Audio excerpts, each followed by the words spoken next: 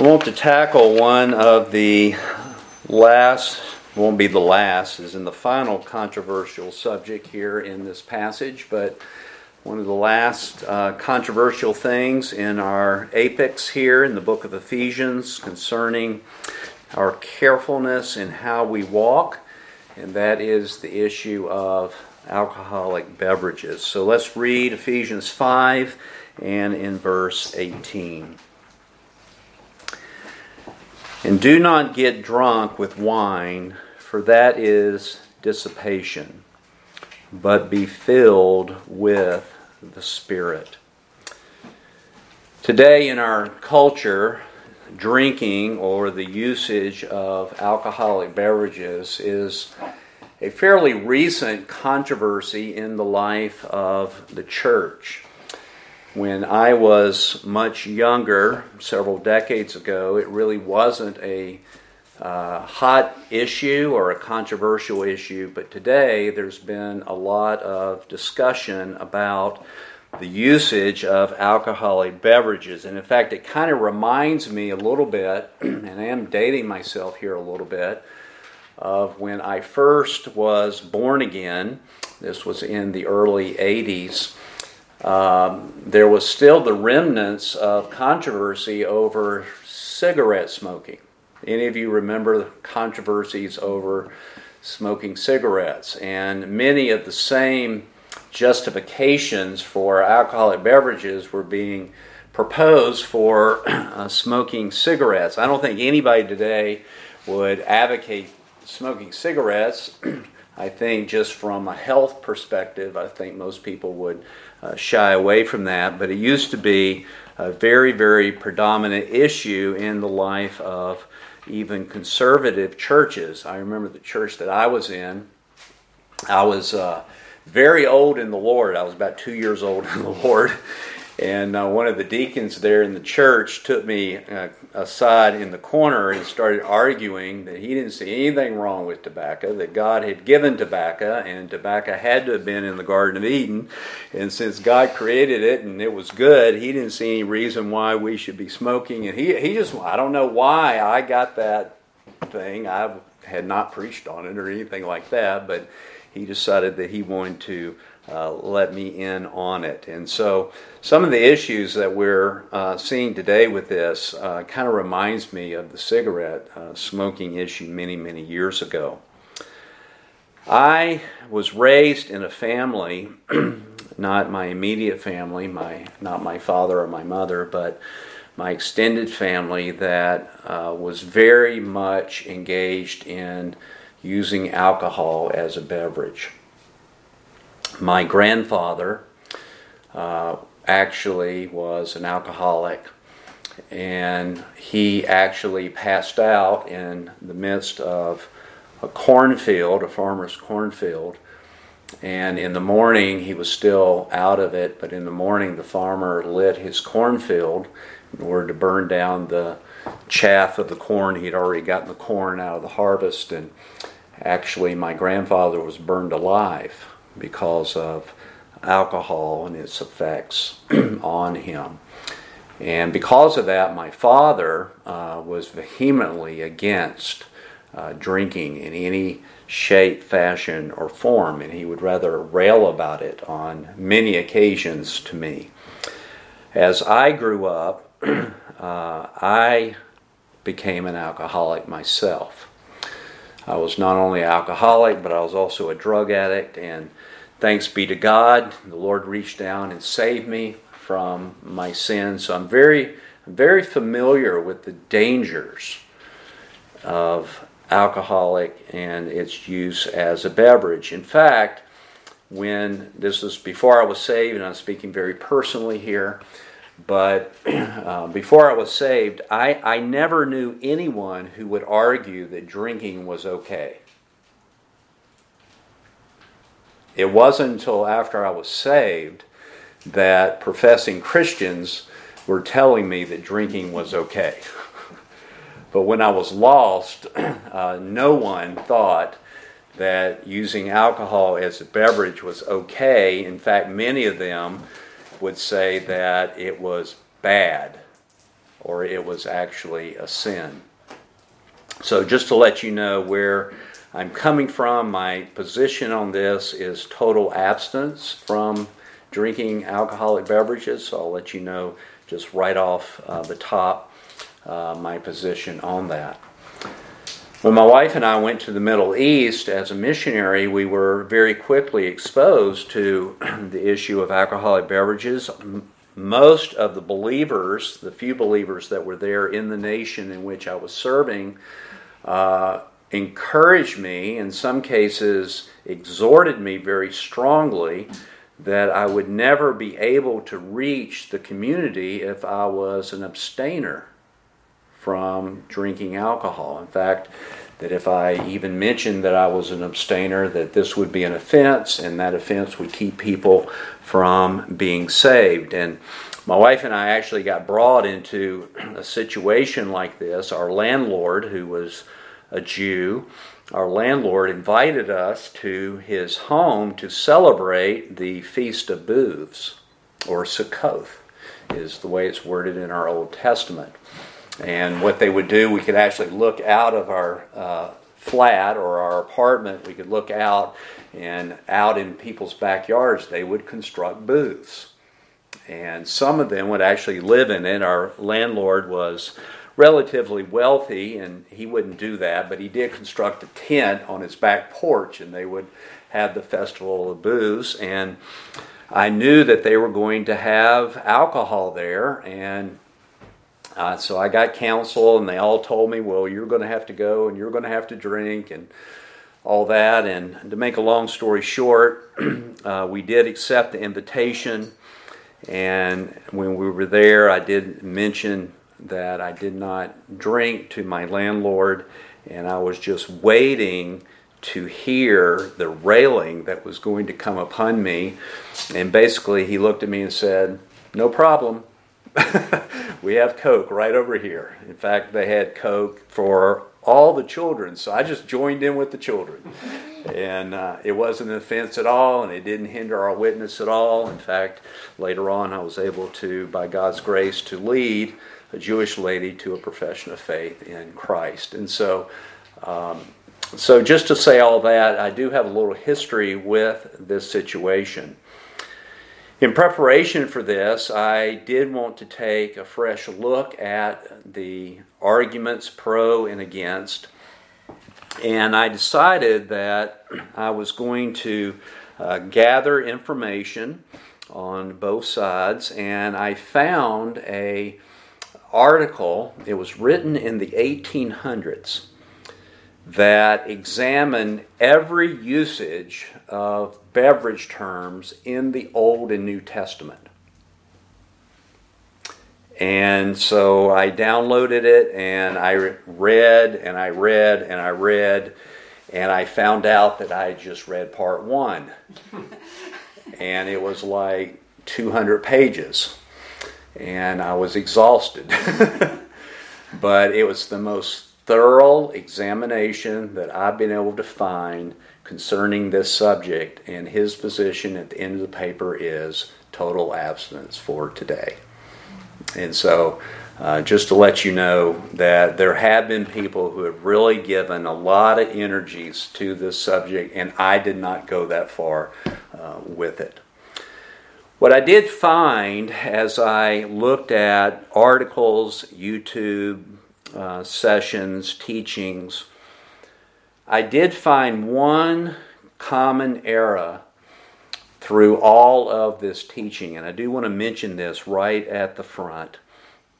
And that is, I'm just going to use the word most. Most modern discussions concerning alcoholic beverages make the mistake of just going through the whole Bible, through all different dispensations, and considering it all as one. In other words, assuming that the Lord's warnings on food and drink are uniform throughout all the dispensations of the Bible. That is a mistake. And in fact, we know from the Bible that the Bible has been given to us progressively. Hebrews chapter 1, verses 1 and 2 teaches us this. That in these last days, God has spoken how? By His Son. In other words, there's been a progression of revelation from the Garden of Eden all the way to our New Testament. And in that progression of revelation, there are dispensations in which God has revealed His mind and will for His people. And what we learn when we look at those dispensations is this. I'm going to give you 3 things that I think will be helpful here. Number 1, there are cases where the Old Testament allows what the New Testament allows. For example, does the New Testament allow pastors and preachers to marry? The answer to that is yes. In the Old Testament, does God permit the priests to marry? The answer to that is yes. So here we have a situation where the Old Testament would allow something that the New Testament allows. Secondly, we have situations where the Old Testament forbids something, but the New Testament allows it. Can you think of the obvious one?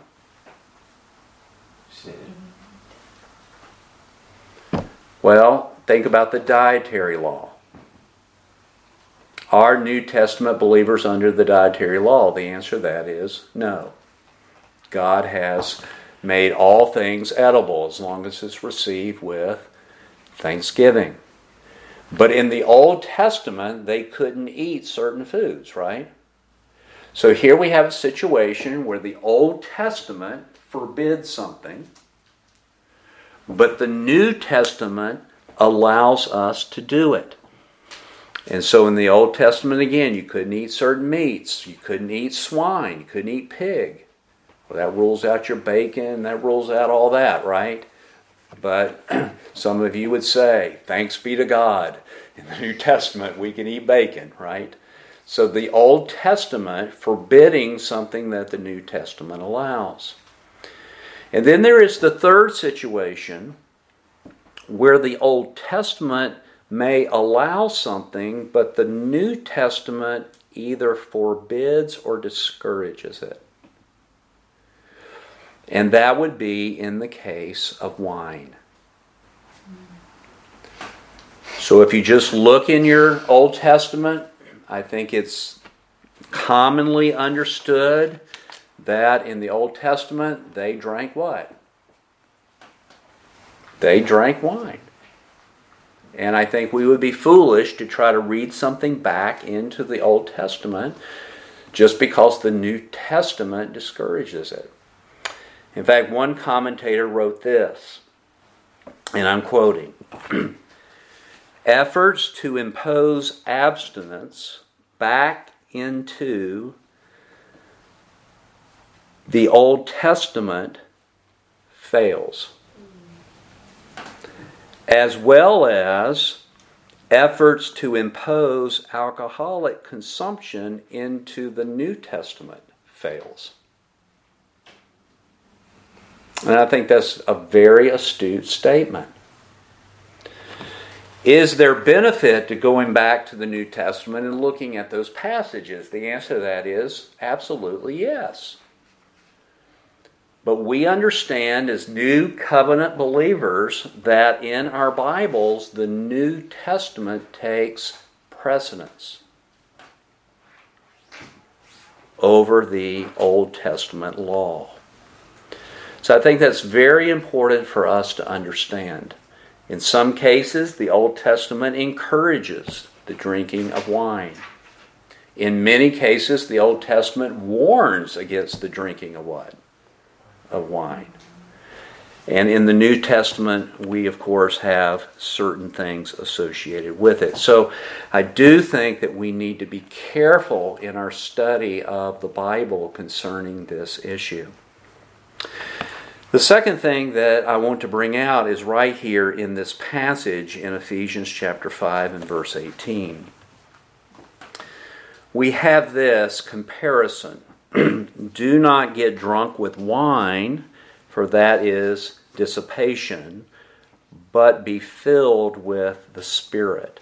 And as we've gone through these results of being filled with the Spirit, being filled with the fullness of God, as we've gone through there, I've made this statement that Paul is using the phrase, do not get drunk with wine, in reference to our former manner of life, the way we used to live as Gentile people.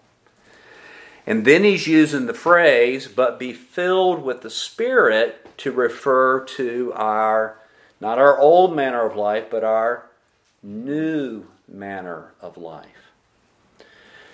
And folks, if that's the case, I think that we need to exercise, just from this one passage, that we need to exercise caution if we're arguing for the use of alcohol as a beverage. Because here Paul's using this phrase, don't be drunk with wine, as a broad description of our old manner of what? Our old manner of life. And he's using the description, but be filled with the Spirit, to our new manner of life. So this phrase, do not be drunk with wine, wherein is dissipation, is actually the opposite of what we ought to be doing. The second thing that we see here in this passage is that we're not to be drunk with wine, for that is dissipation. Here we have this, that dissipation is in the wine. And you might see that when you look in your margin. If it gives a literal rendition, it'll say, in which is this aspect. And this phrase, dissipation, refers to a lack of control. So in wine is a complete disintegration of a lack of control. And of course, one of the fruit of the Spirit is self-control. So here we have this thing where wine, this type of living, in fact, if you say someone is living this type of life, you mean that they are descending into a life of drunkenness and sexual inhibition. So again, what we have here is this opposite of what we should be doing. That the usage of alcohol as a beverage has within the beverage a loosening of self-constraint, or the loosening of our morals. And I think a little bit of thought will have us all be in agreement with that. This is why people what? Get drunk. That's why they get drunk. That's why they drink. Because they're going to have a good time. The other thing that I want us to look at is in the book of 1 Corinthians. And I want to give a warning here when we're considering this. And that is in 1 Corinthians chapter 8 and chapter 6. What we have here is an argument from the Corinthians for the use of their liberties. And I'm here in 1 Corinthians chapter 6 and in verse 12. Here's what the Corinthians were saying. They were saying in 1 Corinthians 6 that they could go to the temple, that they actually could engage in fornication. And they said, well, Paul, all things are lawful for me. But Paul counters it in verse 12 by saying not all things are profitable. He repeats what the argument that the Corinthians were giving. All things are lawful for me. Paul counters, but I will not be mastered by anything. The Corinthians counter. Verse 13, food is for the stomach, and the stomach is for food, but God will do away with both of them. Is the stomach for food? And food is for the stomach. And since all things are lawful for me, it doesn't matter what I eat or drink, it doesn't matter if I go to the temple and engage in sexual immorality, all things are lawful for me. But yet Paul says in verse 13, he counters, the body is not for immorality, but for the Lord, and the Lord is for the body. Now I quote that to say, there is a danger when we are arguing for liberties. Is this not what the Corinthians are arguing for? They're saying everything's lawful for me, so I get to do anything that the Bible does not explicitly tell me I can't do.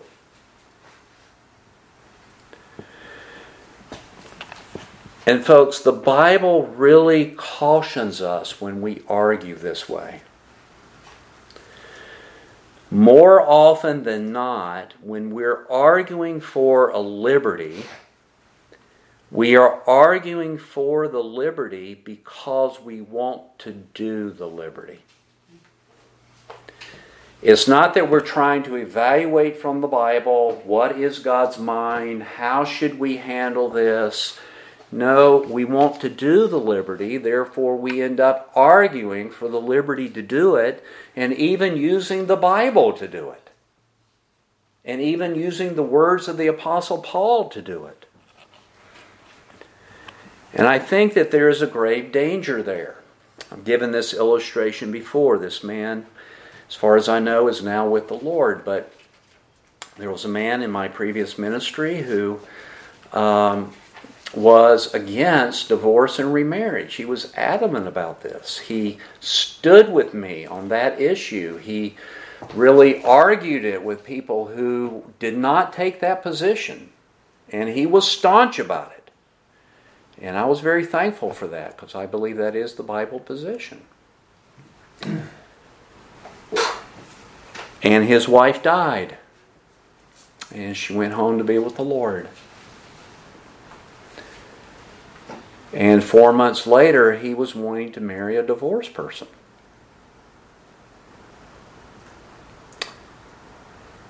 And he said that he had gone in the Bible and he had looked at it, and good men differed on this. And so here was this person, and he decided it was okay.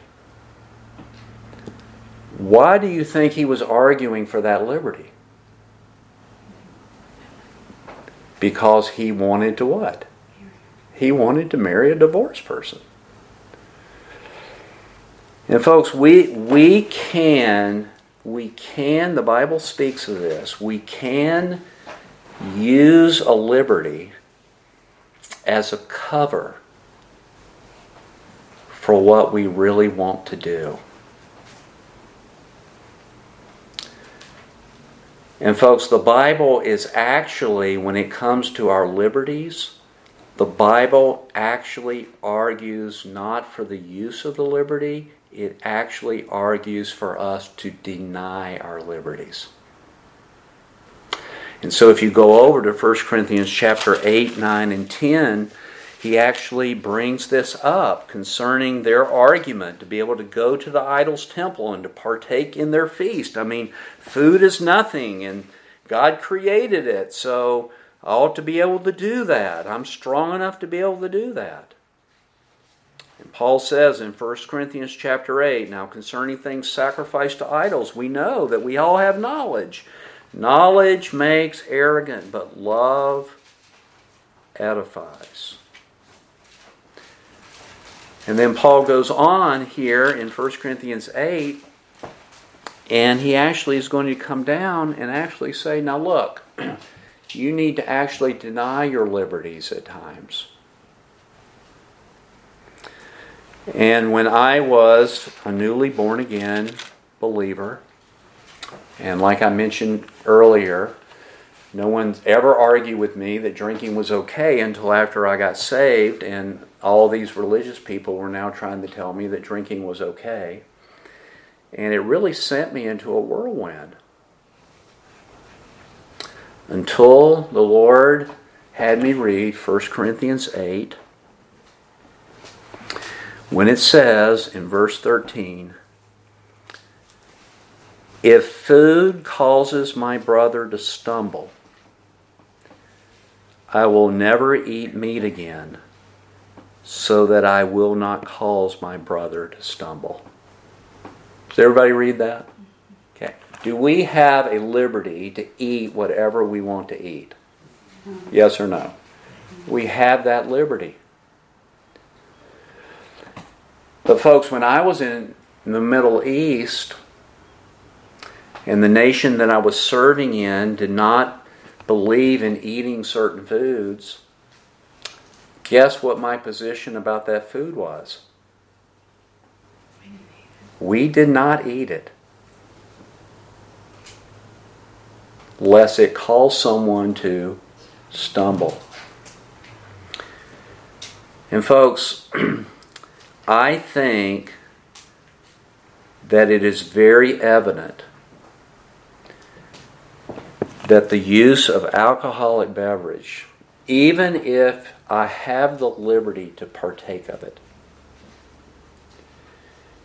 is a potential stumbling block to other people who might see me partake of it or argue for it, indulge in it themselves, and end up stumbling because of it.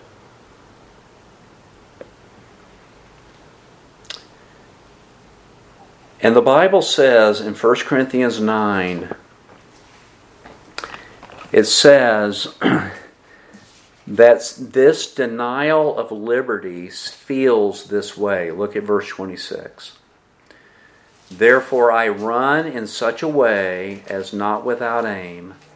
I box in such a way as not beating the air. But I discipline my body and make it my slave, so that after I have preached to others, I myself will not be disqualified." Folks, denying our liberty for the gospel's sake, Paul says it feels like I'm running a marathon. And you may have never run a marathon. I've run 5 of them. And I'm just going to tell you that as you run that marathon, it becomes very tiring and very weary. It can be weary to deny a liberty. And he also says that denying a liberty can feel like giving yourself a black eye. Now, how would that feel? If I was to ask my brother back there, take your fist. You don't have on glasses, right? Take your fist and just go, boom! Would you say, "Oh, it feels so good"? It doesn't feel good, does it? Folks, denying our liberty can feel that way. Denying a liberty can feel like handling a rebellious feeling from your body. But what do? We discipline our body and make it our what? Our slave. So if I'm in that nation in which I'm serving and they don't eat certain foods, I may love that food. I may wake up one day and think I got to have that food. But I do what? My body's saying eat the food. The scripture says I have the liberty to eat the food. But I don't what? I don't eat the food. I make my body my slave.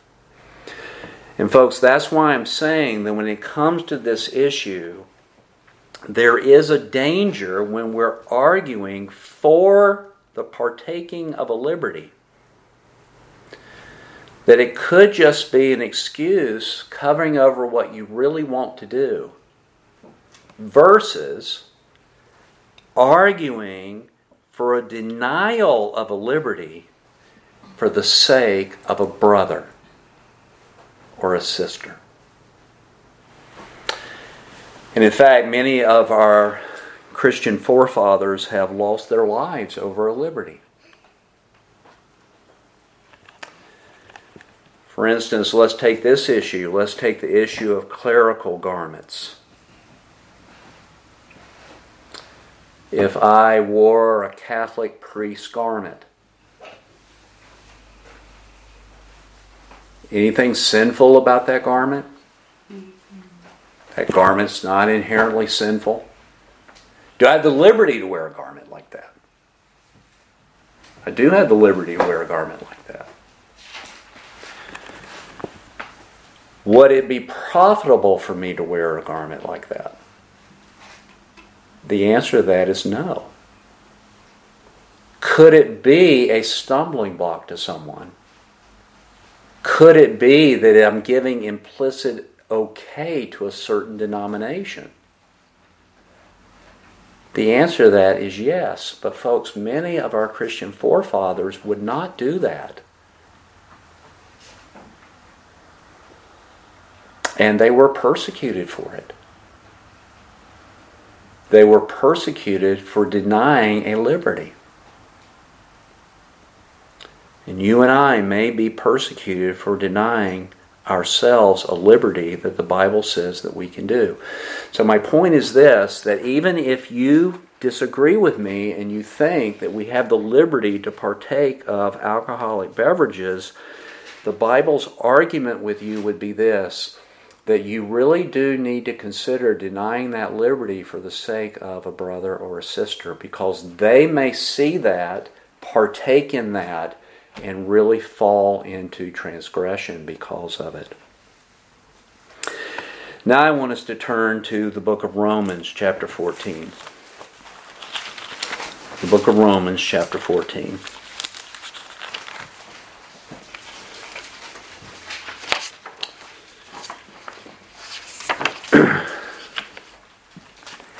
This is another passage that the Lord graciously guided me to, and really it just nailed this for me when I was dealing with it as a very young Christian. When the Bible tells us in verse 21 of this chapter 14, it says, "It is good not to eat meat or to drink wine or to do anything by which your brother stumbles." In many cases, when we're talking about perceived liberties in the Bible, the one law that we hardly ever bring up is the law of love. Love to my fellow man.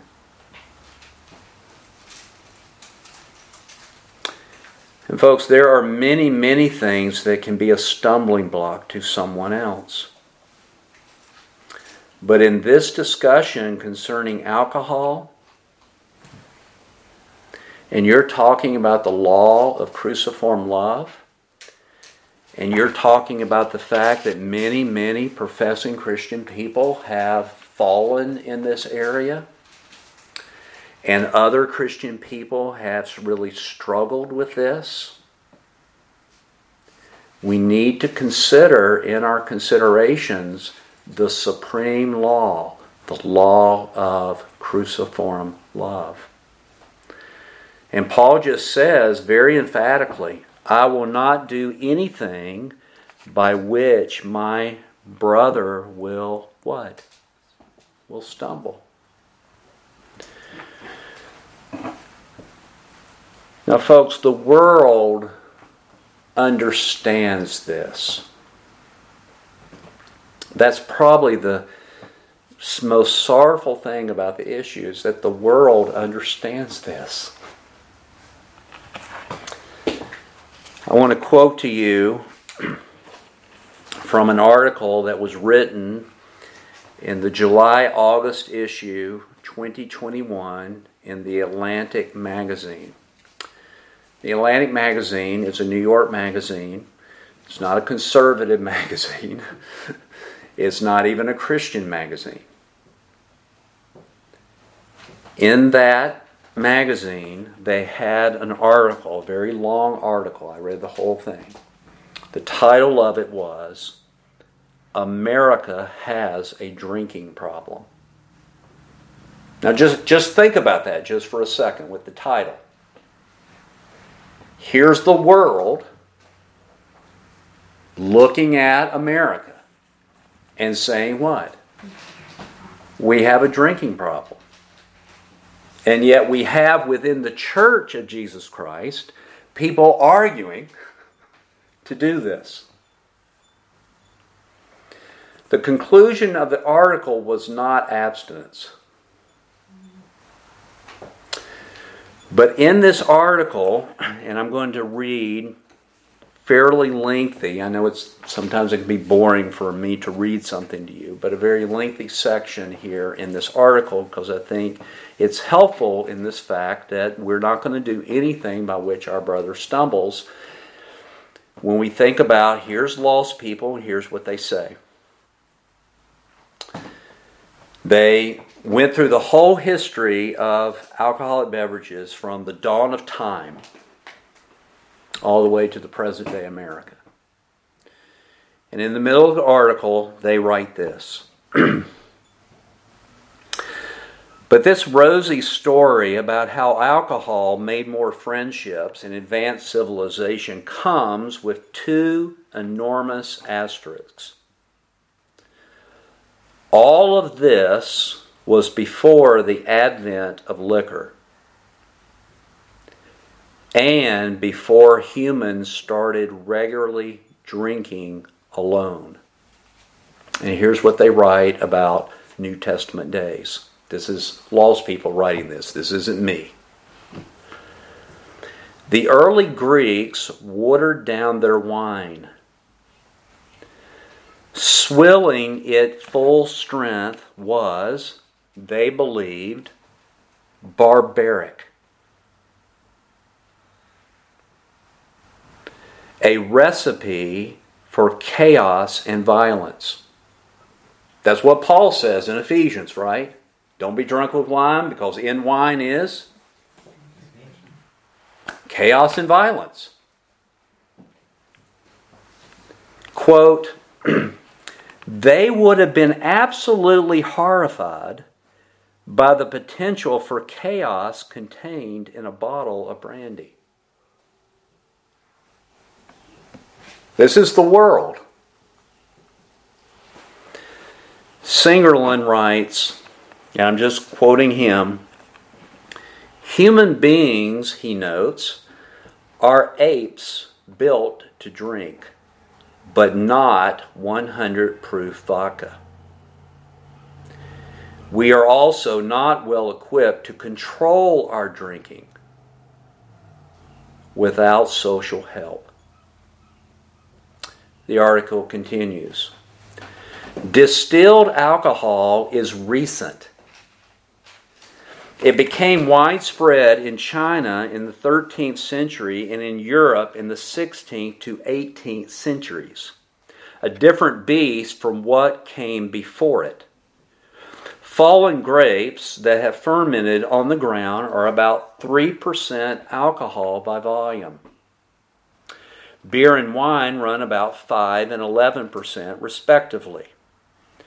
At these levels, unless people are strenuously trying, they rarely manage to drink enough to pass out, let alone die. So in Jesus' day, you had to make an effort. Continues. Modern liquor, however, is 40 to 50% alcohol by volume, making it easy to blow right past a pleasant social buzz and into all sorts of tragic outcomes. That's what Paul says in Ephesians 5, verse 18.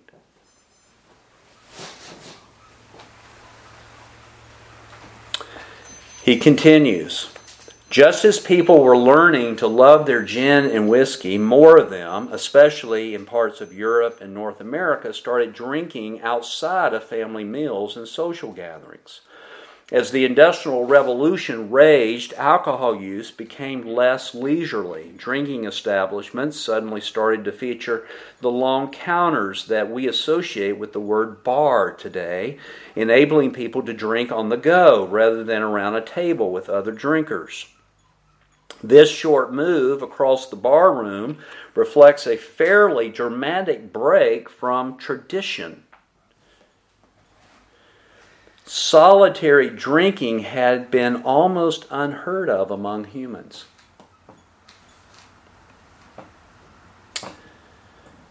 The social context of drinking turns out to matter quite a lot to how alcohol affects us psychologically, physiology.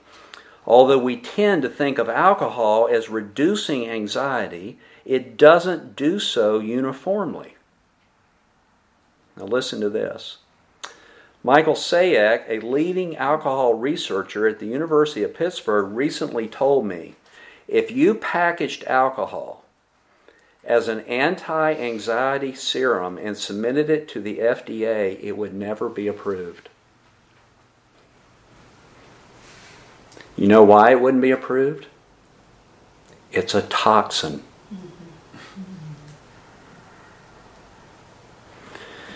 Alcohol is a toxin. Your body treats alcohol as if it's a poison. That is scientifically proven.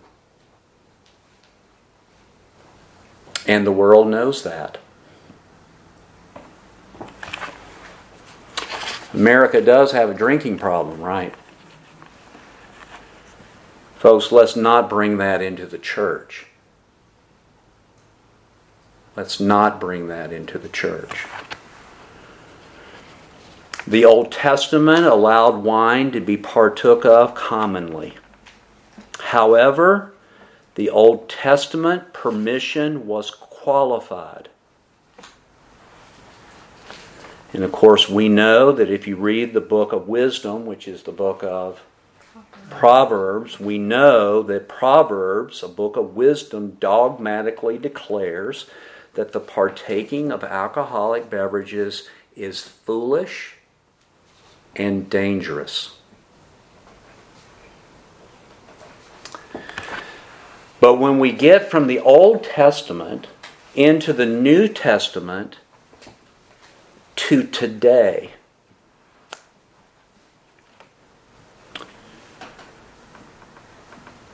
two martinis today is the equivalent of 22 glasses of New Testament wine.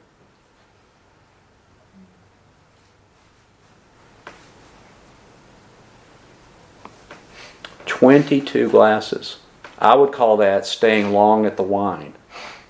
To be able to drink 22 glasses, the equivalent of 2 martinis today.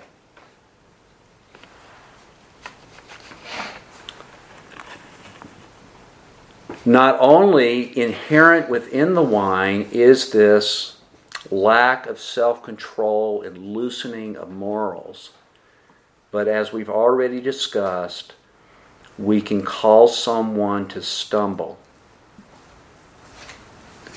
We can offend someone. I was with a lost person, and they were with me, and we were at a dinner of sorts.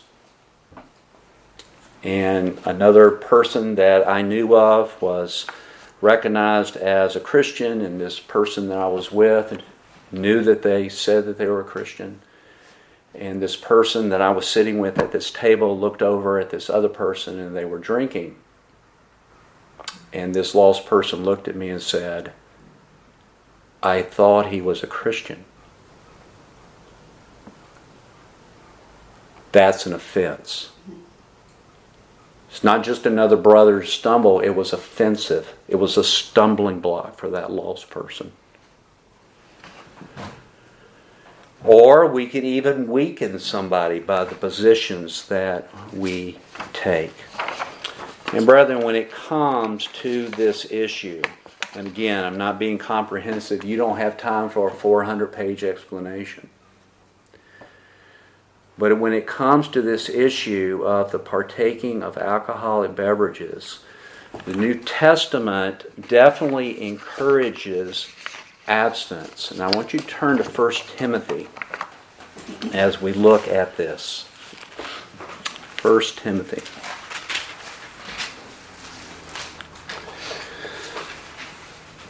We know from 1 Timothy chapter 3 and verse 2 that the New Testament restricts the use of wine. How do we know that? Well, 1 Timothy chapter 3, verses 1 and 2 deals with the office of an elder. And it says in verse 3 that one of his qualifications is he is not addicted to what? He's not addicted to wine. So is the New Testament restricting the use of wine? The answer to that is yes.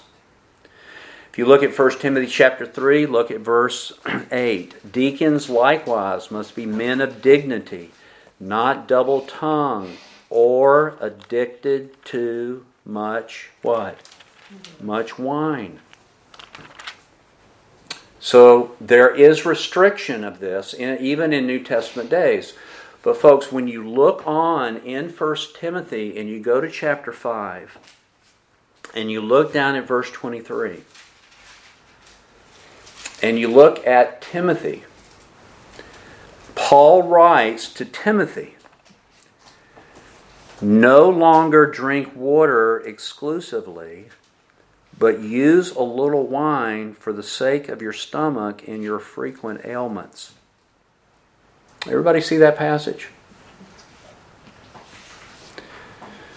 So he's advocating to Timothy to use wine as a medicine, right? But here's my point. Paul had to command Timothy to drink wine. Everybody see that? So was Timothy an abstainer? He was an abstainer.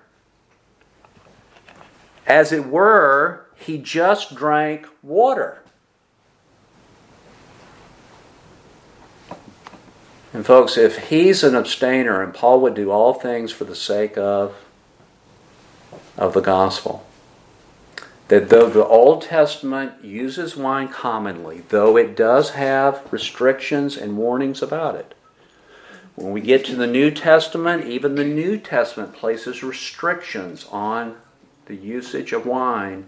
And when it came to the apostolic company, Timothy specifically,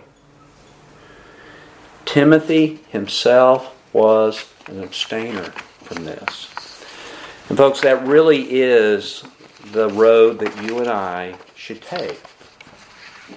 When you look at the fact that in wine is this lack of self-control and self-restraint of our morals, when you look at the fact that Paul uses don't be drunk with wine as a category for our old manner of life, when you look at the fact that the drinking of alcoholic beverages can be a stumbling block and offense to other people, it could even keep people from coming to Christ. When you look at the fact that science says that the use of alcohol is a toxin, it's a poison, I just don't see how you could say, well, you have the liberty to drink poison. Do you have the liberty to drink poison? Sure. But what's going to happen? I think that the Bible recommendation for our day, the path of wisdom in our day, is to be an abstainer. At best, wine is unwise and dangerous. That's at best. And at worst, it's a sin against other believers and the body of Christ. And I hope you can see that wisdom that is involved in that. Now I want to conclude by reading to you another section that I do think that you will find interesting. And I'm not reading this as a mockery, but I am reading this because a good friend of mine actually ran across this article by accident, but a good friend of mine wrote this in 2014, and he entitled it "Drinking Cheeseburgers and Marijuana." So you can tell that's kind of a clickbait. You want to click that and find out what he wants to say. But he starts off this article by saying that Pastor Mike Harding of First Baptist Church of Troy was invited to debate the issue of alcoholic beverages on Moody Radio. And the title of the program was called Up for Debate. So they were going to have a debate. Pastor Harding argued for the position of abstinence. And he said this: while the Bible, in his opinion, does not explicitly prohibit the use of alcoholic beverage, Christians should nevertheless abstain for the sake of their Christian witness. On the other side of the debate was John Smith. He is a Reformed Baptist pastor and brewer from Pennsylvania. And so they were here on this forum. So you could just, if I know Pastor Harding, probably fireworks were going off. But anyway, so they had this argument. Because if you say that I can partake, that the high road here is to partake alcoholic beverages, then you have to answer this question. Because everybody agrees with this. Everybody agrees you should not get drunk. So here's the question you have to answer. How do I know when I get drunk?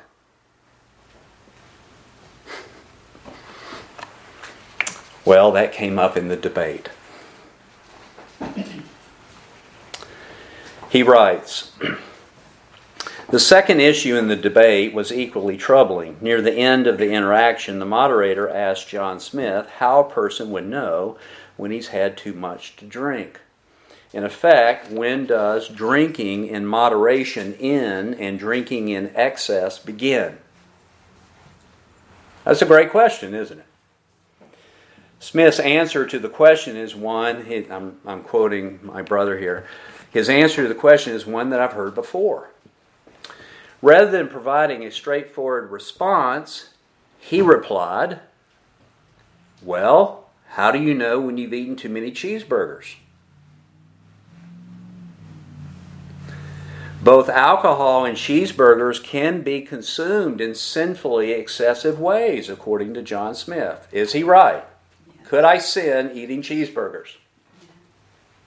You could be a glutton, could you not? Gluttony is a sin. We agree? Drunkenness is a sin. We agree? So eating and drinking are both permitted, according to John Smith, and good when done in moderation. But John Smith thought that his cheeseburger response was sufficient to answer the amount question. In effect, a person just knows when he's crossed the line. So there's the scenario. So my brother responds to this. Now let's think about this comparison just for a moment. While I would agree that gluttony is to be avoided, eating too many cheeseburgers is hardly a suitable comparison for drinking too much alcohol. What does gluttony look like? Going to a church fellowship and having one more cheeseburger because they taste so good and then afterward wishing you had refrained? Who among us hasn't overindulged at a church picnic or a family Thanksgiving or some other feast? But this is hardly the same as drinking too much alcohol. In the first place, when someone eats too many cheeseburgers, he may, quote, feel full, but eat another one anyway. By contrast, you may not feel drunk until you're well past the point of sobriety. I recently heard a news report that suggested that when people drink socially, they generally underestimate by about one half how much alcohol they actually consumed, and they overestimate by the same amount how little affected they are by their drinking. In other words, the consumers themselves really can't tell when they've had too much. Why should they be able to tell? Well, overuse of alcohol involves a complex of issues: body mass, the drinker's weight, time of day, fatigue, kind of alcohol, whether you drank it with food or without food. It's impossible to know when someone's had too much. But even if it were equally impossible to know when one's had too much of either cheeseburgers or alcohol, important differences remain. With alcohol, a mistake in this area can have devastating effects. When is the last time you've heard of a person killed in a motor vehicle accident because someone had too many cheeseburgers? When was the last time you were stopped at a police roadside checkpoint and the policeman asked, "Have you been eating cheeseburgers tonight?" I worked in an ambulance years ago, and I don't recall ever attending a bar fight that was brought about by overeating cheeseburgers. I don't think you can lose your license for driving under the influence of cheeseburgers. And I don't believe that there's a cheeseburger tank at the local police station where the cops put you on Friday night after they picked you up at the local Burger King for overindulging. There's no Mothers Against Excessive Cheeseburgers or Cheeseburgers Anonymous. The comparison is downright silly. Now, I wasn't going to read that, but I read it for the sake of our young people.